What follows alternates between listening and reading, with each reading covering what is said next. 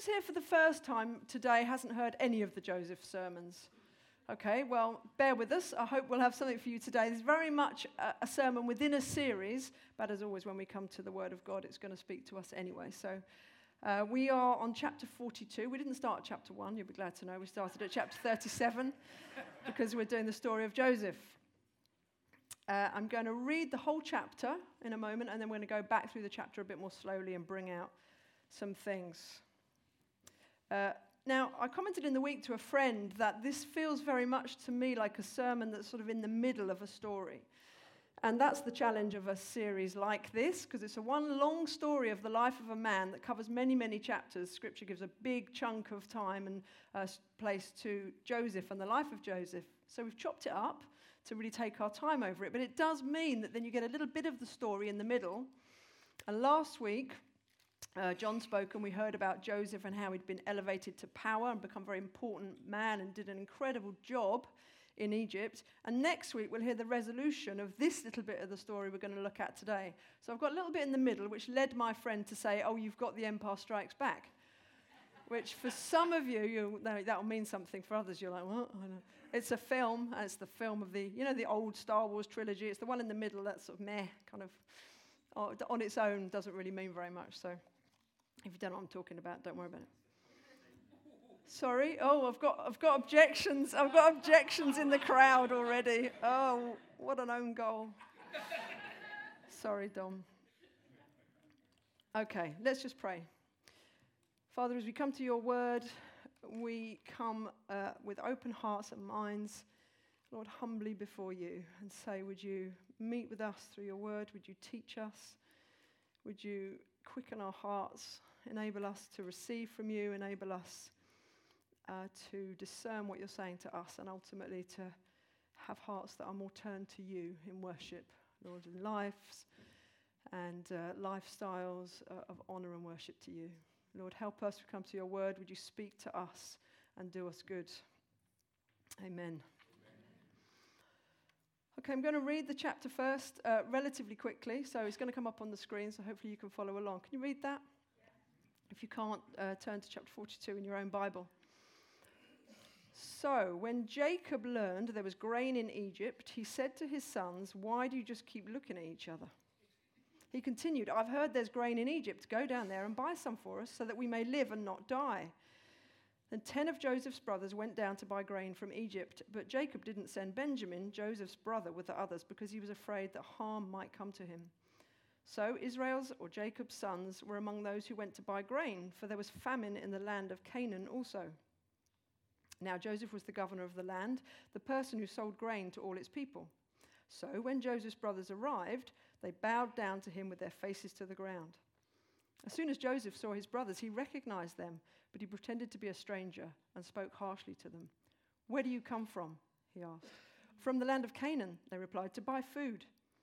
Although Joseph recognized his brothers, they did not recognize him.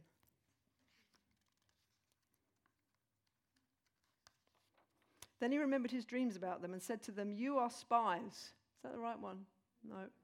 Beg your pardon. Thank you. That's not the right one either, is it? Oh, it is. Beg your pardon. Okay, good. Then he remembered his dreams about them and said to them, you are spies. You've come to see where our land is unprotected. No, my lord, they answered, your servants have come to buy food. We are all the sons of one man. Your servants are honest men, not spies. No, he said to them, you have come to see where our land is unprotected.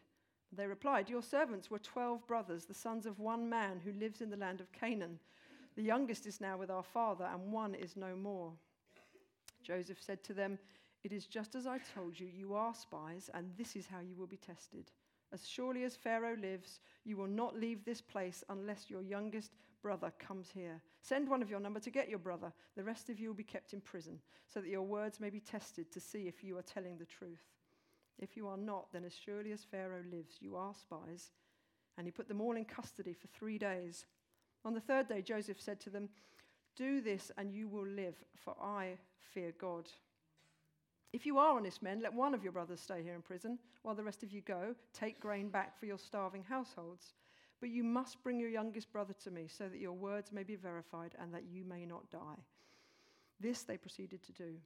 Then they said to one another, Surely we're being punished because of our brother.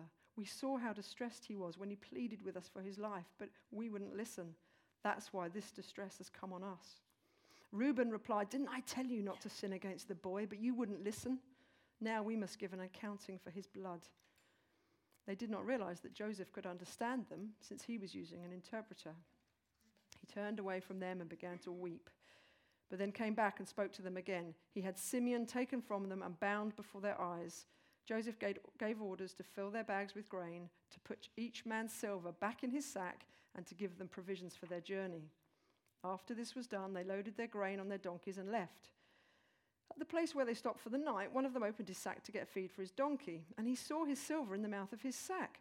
"My silver has been returned," he said to his brothers. "Here it is in my sack." Their hearts sank, and they turned to each other trembling and said, "What is this that God has done to us?" When they came to their father Jacob in the land of Canaan, they told him all that had happened to them. They said, "The man who is Lord over the land spoke harshly to us and treated us as though we were spying on the land. But we said to him, 'We are honest men, we are not spies.' We were 12 brothers, sons of one father. One is no more, and the youngest is now with our father in Canaan." Then the man who is Lord over the land said to us, "This is how I will know whether you are honest men. Leave one of your brothers here with me and take food for your starving households and go. But bring your youngest brother to me, so I will know that you are not spies but honest men. Then I will give your brother back to you, and you can trade in the land." As they were emptying their sacks, there in each man's sack was his pouch of silver. When they and their father saw the money pouches, they were frightened. Their father Jacob said to them, "You have deprived me of my children. Joseph is no more, and Simeon is no more, and now you want to take Benjamin. Everything is against me." And Reuben said to his father, "You may put both of my sons to death if I do not bring him back to you. Entrust him to my care, and I will bring him back." But Jacob said, "My son will not go down there with you. His brother is dead, and he is the only one left. If harm comes to him on the journey you're taking, you will bring my grey head down to the grave in sorrow." Whew. So, last week we got to the point where Joseph, we started the story as a young man. You remember God had spoken to him. He's his father's favorite, and the rest of his brothers don't like that. They try to kill him, then they relent, and actually rather than killing him, they sell him. He becomes a slave in Egypt. He's imprisoned for many years, and we fast forward now. At the age of 30, he's been awarded this incredible job. We say prime minister or vizier of Egypt, second only to the king, the pharaoh, and he's done this extraordinary thing, really. He's managed to preserve food for Egypt and the surrounding nations to carry them through a famine. He's an important guy, and he's done an incredible job. And this is the point that Jacob sends his sons to try and get grain. Sarah, can you put me back to the first slide of the reading, please? That would be great. Okay, so we're just going to go through this and just see what we can find here that's going to ask us some questions and teach us some things. So what we see first of all here is that the family of Jacob, this family of God, this chosen family who are going to carry the promises of God to the world, are at risk again. They're at risk of famine. They're actually at risk of starvation. So again, we see this keep repeating itself throughout the narrative, the story of the people of God. They're at risk again. And actually, Jacob marvelously says, "Well, what are you doing? You're just sitting looking at each other. Why wouldn't you do something about it?" And he sends his sons, who are not children, by the way, they're in their 40s and 50s at this point, and says, "Well, go and sort something out. Go and get food for us." And you may notice it says Jacob is speaking to his sons, but then it says 10 brothers of Joseph, not 10 sons of Jacob, but 10 brothers of Joseph, go. And we're preparing us for this meeting of the brothers and Joseph again. They've not met since chapter 37, when Joseph, as a 17-year-old, has been sold into slavery by his brothers. They've not seen him since. So we read that 10 of Joseph's brothers go, but Joseph's brother doesn't go with them. Okay, so Benjamin, the brother of Joseph, doesn't go with him. And remember that's because Joseph and Benjamin are brothers of the same mother. So they are the beloved sons of Rachel, Jacob's favorite wife. We had a friend to dinner last night. Her name's Rachel, and she's got sons called Benjamin and Joseph. She said sometimes it takes people a while, and then they're like, get it. So Rachel is Jacob's favorite wife and has these 2 sons. And you remember her in the story that Joseph is very much the favorite of Jacob, which is where all this sorry tale begins.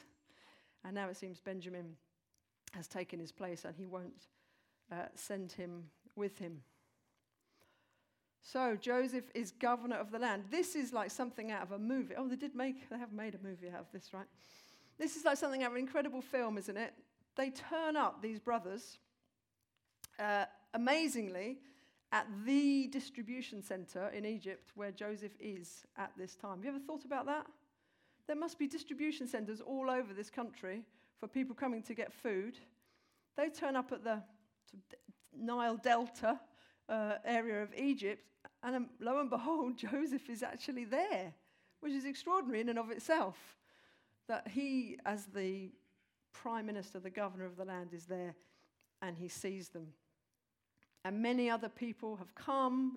There will be many people flocking to get land. But these brothers come just at the moment Joseph is there. And what we see is this very dramatic unfolding as Joseph plays his cards very close to his chest, doesn't he? And to be honest, the brothers don't have any cards, do they? They hold no cards in this relationship at all.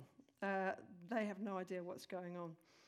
And then we read this. They came and they bowed down to him with their faces to the ground. Does that remind you of anything?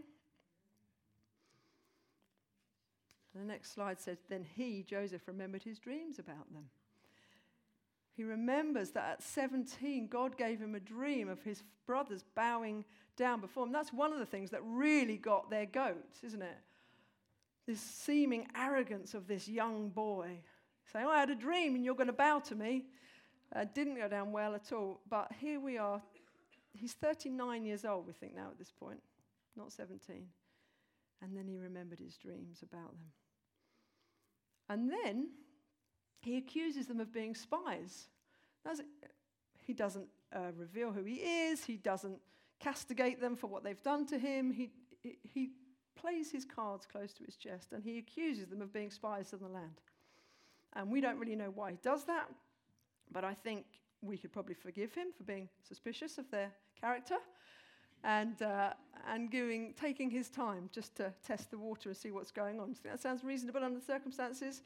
I think it's very reasonable. These are the people who decided together to kill him, and then when they thought that wasn't a good idea, they sold him to who knows where, and they assume him to be dead, long dead, I should think. And here we have this huge pivotal moment in the story, just this little phrase in the middle of this excerpt, and this is what they say. They say, no, we're not spies, we are honest men. There's these 10 guys standing in front of the vizier of Egypt, fearing for their lives. They don't know who he is. We are honest men, my lord. We're not spies, we're honest men. How ironic is that? How ironic, this little scene. He knows what their honesty is like, doesn't he? He knows the colour. He knows what they've done. And the other thing they say, I'm on the wrong slide. He says, we were 12 brothers. And little do they know that the 12th brother is standing right in front of them. So much drama, isn't there? So much drama. We were 12 brothers. One of us is no more. Well, he is, actually. He is more, and he's a lot more. And he's standing there right in front of you.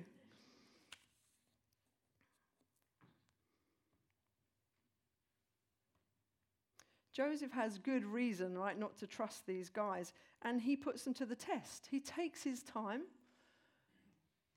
And he puts them to the test. He's like, well, let's just see, are you indeed honest men? Have you, in fact, had a change of heart, a change of character? Has what you've done to me and what you've been through, has it changed you?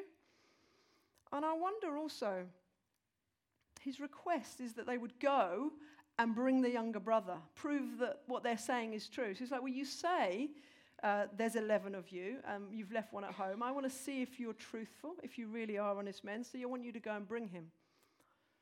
This is not a case of just like nipping across the park. This is a journey of hundreds of miles. But I want you to go and bring him. That's how you will prove yourself.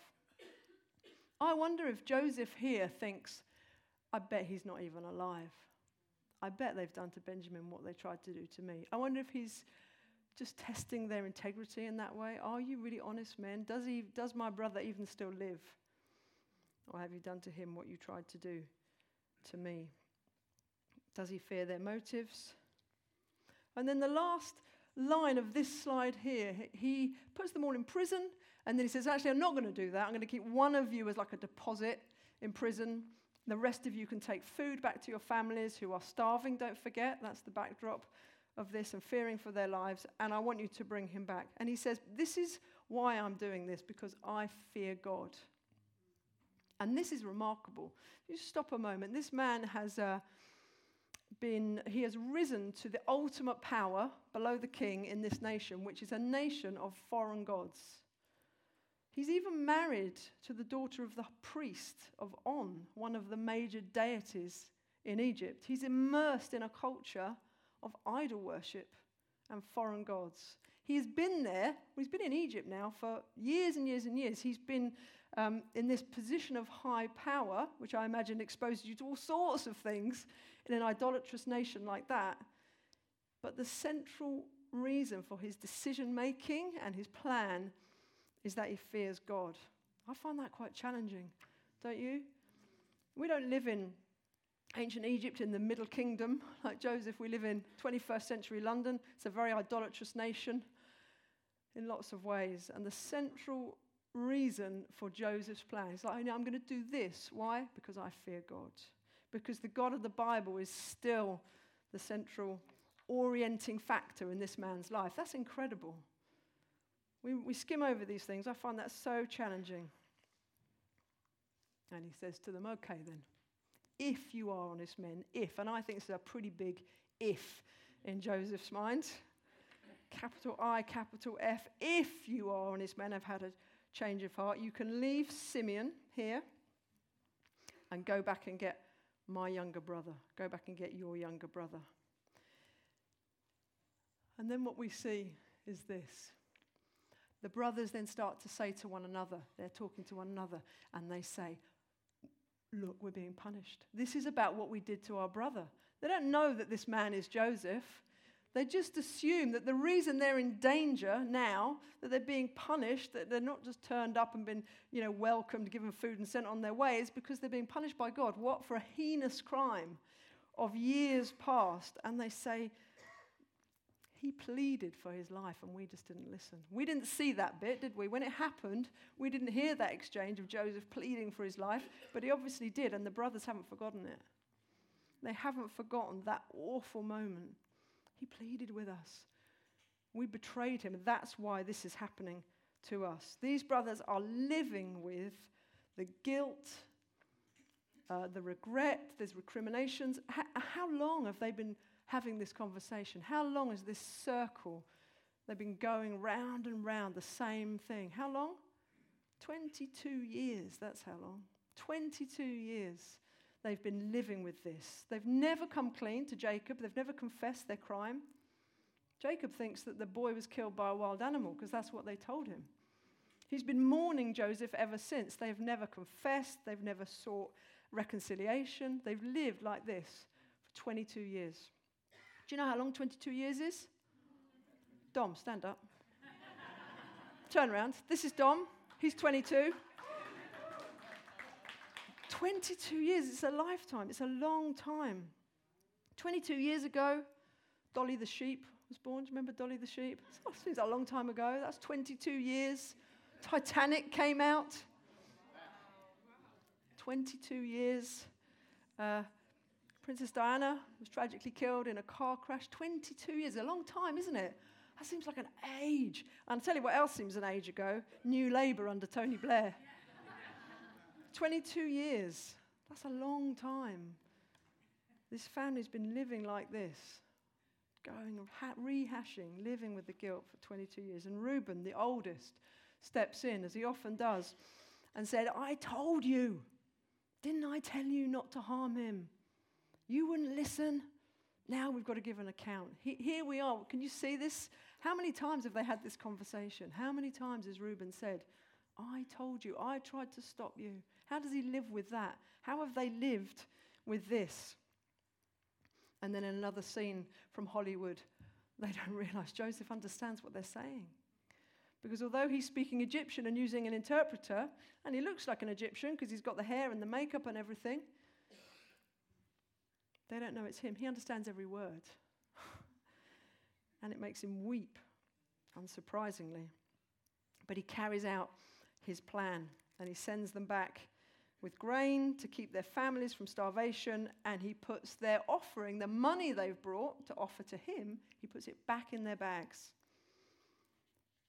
And in a sort of reversal of the earlier events, he takes Simeon prisoner and keeps him. Why he takes Simeon, we don't know. Maybe Simeon was the ringleader in the whole thing in the first place. Maybe he thinks they won't come back for him. They didn't care about me. I bet they don't care about Simeon. Will they come back? Do they care? Have they really changed? Are they really honest men? And the drama continues. They stop along the way. It's hundreds of miles. They stop along the way, and one of them finds the silver, and he says, What's this? Now, this is a good problem to have, right? You've been given all this food for your families, provisions for the journey. Oh, and you find you've been given all your money back as well. It's a good problem to have. But actually, for these brothers and the state they're in, they see it as a reason for fear, not for gratitude, or they see it as a reason for fear. And they say, what is this that God has done to us? And we know that it's Joseph that's done it. And a little reminder here from the writer is that we remember that all through this story we've seen that Joseph is God's instrument, isn't he? Joseph is an instrument in God's hand to bring about God's plan and purposes. And again here, what is this that God has done? Well, Joseph did it, but he's the instrument of God. And when the brothers get home, they tell their dad everything that happened. I find it really quite interesting that what they don't do is say, we got all the food we need. We're not going to starve. You know, we went all that way and he gave us what we needed. We're here, we're back. Isn't it amazing? They don't actually, maybe they do. We don't hear that bit. They just tell their dad about this encounter with this man who has tested them and actually has kept one of them in prison. We are honest men. They recount this again to Jacob, don't they? Said we said to him, we're honest men. And again, the irony just baffles me because they stand before Jacob, their father, as total liars. They have come to their father and told him that his beloved son was killed by an animal when they have betrayed him and sold him. They are liars. And they recount to their dad, we told him we're honest men, sons of one father from Canaan. They should make another film out of this. Oh, I think they have recently, actually, haven't they? Yeah, we should see it. We should show it here one day. They're liars. Poor Jacob has been mourning the death of Joseph for 22 years. And now, of course, he's lost Simeon as well, he thinks. All the silver's returned. Every man finds his money back in his sack. Again, it causes the whole family to fear what is going on. They're confused. They're lost. 22 years has not eased the grief of Jacob, it seems. He's still talking about it. He says to the brothers, this is your doing. You have deprived me of my children. Joseph is no more. Simeon is no more. He probably assumes he'll never see Simeon again. And now you want to take Benjamin. Everything is against me. I wonder if you've ever said that. Everything is against me. It's how Jacob feels in this moment. It's all gone so wrong. And the big picture is, of course, that this family that carries the promises of God and is going to be pivotal in the story of God's plans for all time has been saved from starvation. Just hold that to the side.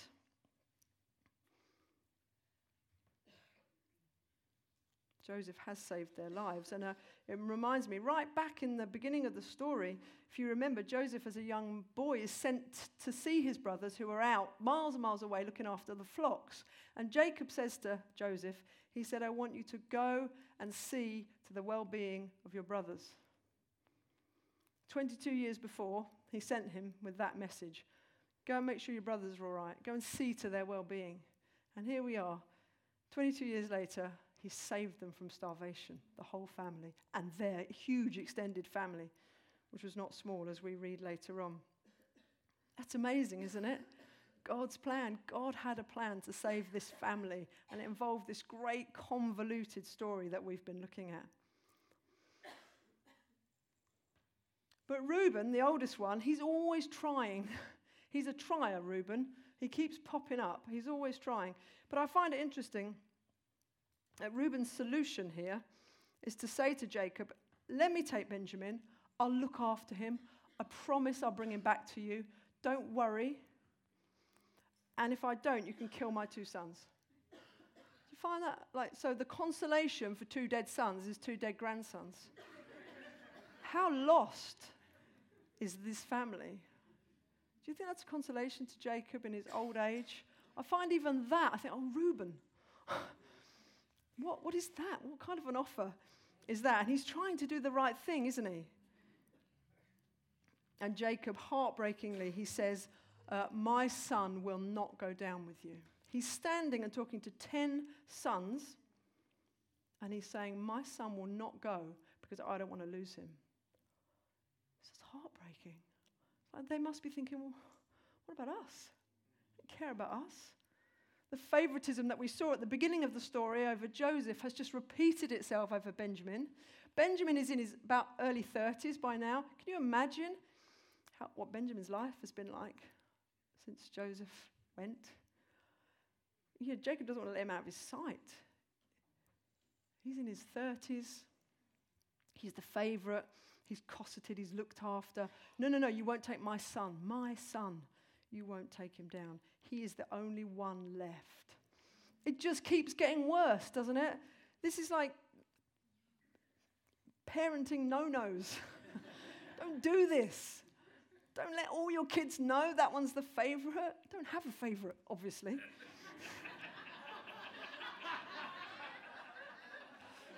I only have 2 children. They argue about who's the favorite. There isn't one. Stop press. There isn't one. So this old habit is still there. There's favoritism expressed throughout not just this generation, but the previous generation and the one before. It just keeps happening. It's broken. It's failing. It's dysfunctional. He won't let Benjamin go, but he doesn't really care about the other 10. He's quite stubborn, isn't he? He doesn't come across well out of this, Jacob, I don't think. Okay, now that's where the chapter ends. It's like, oh, I told you, didn't I? I did set you up for that. It's like, oh, what happens next? Well, next week you're going to find out. Sarah Gelly's preaching next week, so you've got to come back, find out what happens next. But just some questions for us as we read this story. Questions, they come in this next bit comes in the shape of 4 questions, and they are questions to you. They're also questions to me, obviously. I've been asking myself them all week. But these are the questions that I brought out of this narrative. What story do you tell? The thing that strikes me about this is the different ways that the characters in the story use their words. Sounds like I'm talking to toddlers, doesn't it? Use your words. How they use their words to tell the story of their life, of who they are, of their situation. We've got Jacob. Everything's against me. Everything's against me. Benjamin is all I have. That's the story that he's telling. The brothers, what has God done to us? Reuben's presumably often said, I told you not to harm him. And then Joseph in chapter 41, which was last week's scripture actually, we're told that he has 2 sons. So Joseph, while he's in Egypt as governor, he has 2 sons, and he names them words which mean, let me get this right, God has made me forget all my trouble and my father's household. He names a son like I've forgotten that, what's behind. I'm moving on. He names the other son, God has made me fruitful in the land of my suffering. The story we tell about ourselves is so powerful, isn't it? I was with a friend last week, and she was helping a Syrian lady who had a hospital appointment. She's got a medical condition, and she had a hospital appointment, so my friend went with her. And she was telling me about this afterwards, and she said, this poor woman, she's got a condition, but she's going to be all right. But she keeps saying things like, the doctor said, how do you feel? She said, I feel like I'm dying. So I don't know what's going to become of me. I feel like I'm dying. And my friend said to her, well, you're not. So you're not helping. She said, the great thing was, the doctor said exactly the same thing. You're not dying, and this is not helping. And actually, words are so powerful, aren't they? There's loads of things in the Bible. Proverbs is full of it. James in the New Testament has got lots of things about the power of words. What's the story that you're telling? If you want to feel useless, just keep saying you're useless. If you want to feel abandoned, just keep saying you're abandoned. Words are powerful, and you are not abandoned, by the way, or useless. So what story do you tell? And I think this applies not only to many people here have got very dysfunctional, painful family situations, rather like Joseph, or not like Joseph, but in other ways. And the way we tell that story, the words we use, have real power. It's not that we deny things or we put things, we kind of ignore or brush stuff under the carpet, but the power of words over who we are and over what God has done for us is important.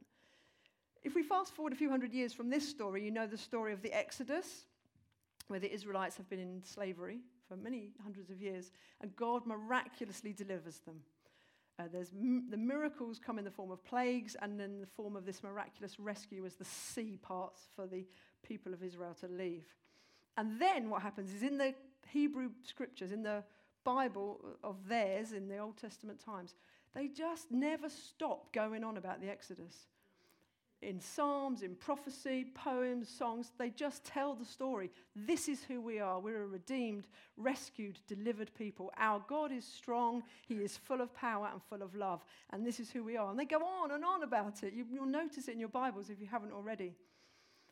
And it becomes an enduring refrain. What's the enduring refrain in the story you tell?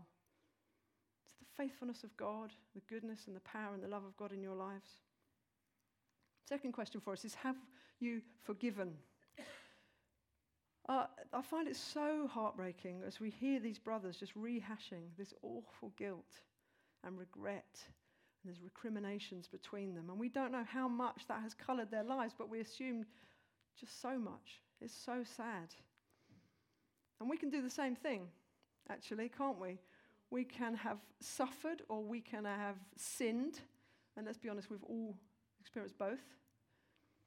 And we can live with that kind of rehashing and refusing to allow that to go. And we can allow situations past or present to really define us. And I think that's what these brothers have done here. It really defines them. And that's partly because they've not repented and they've not confessed and they've not put things right. And we have an opportunity to do that. And remember, Joseph is the wronged, not the wrongdoer. But he's managed to release that and to move on. He's released people. And that's what forgiveness is like, really, isn't it? It's like releasing people and being free from regret, from guilt, and from some of the pain that can inflict on us. There's in Paul's letter to the Romans, the Apostle Paul writes this in a little bit where he's talking about worship, what it means to be a worshipper, which is about all of life, isn't it? It's about the way we live and orient ourselves around God. And he says this, do not repay anyone evil for evil. Be careful to do what is right. If it is possible, as far as it depends on you, live at peace with everyone. As far as it depends on you, live at peace with everyone. That releases us from worrying about what they do because we can't do their part for them. Whatever the situation is in your mind right now, as far as it depends on you, worshipping God means living at peace with people as you can. And the third question, are you trusting God? When I said this to my friend the other day, she said, well, what does that really mean? Well, that's a very good question. It's something we say a lot. What does it really mean? And I think it makes me think of what Joseph said when he said, I'm going to do this. Why? Because I fear God. Because God is the one around whom I orient my decisions and my plans and my thinking. And that's a choice. Joseph chooses that course of action. It's a choice to trust God, isn't it? Sometimes it's through gritted teeth, at times when it's hard. Do we choose to take responsibility for our response and attitudes to things in a way that I feel these brothers just haven't done yet? We can choose. Our defining characteristic can be one of trusting and fearing God, or it can be one of choosing to carry on blaming ourselves or blaming others or getting locked into those situations. Are we trusting God? And I know that for the vast majority of people in this room, because I know you, the answer is yes. The answer is yes, we are trusting God. We are worshippers. We are orienting our lives and our plans and our actions around Him. But it's a challenge every day, isn't it? And the fourth question is, do you believe in transformation? Because I feel like those questions I've just asked can feel a bit bleak. So this is hard, God.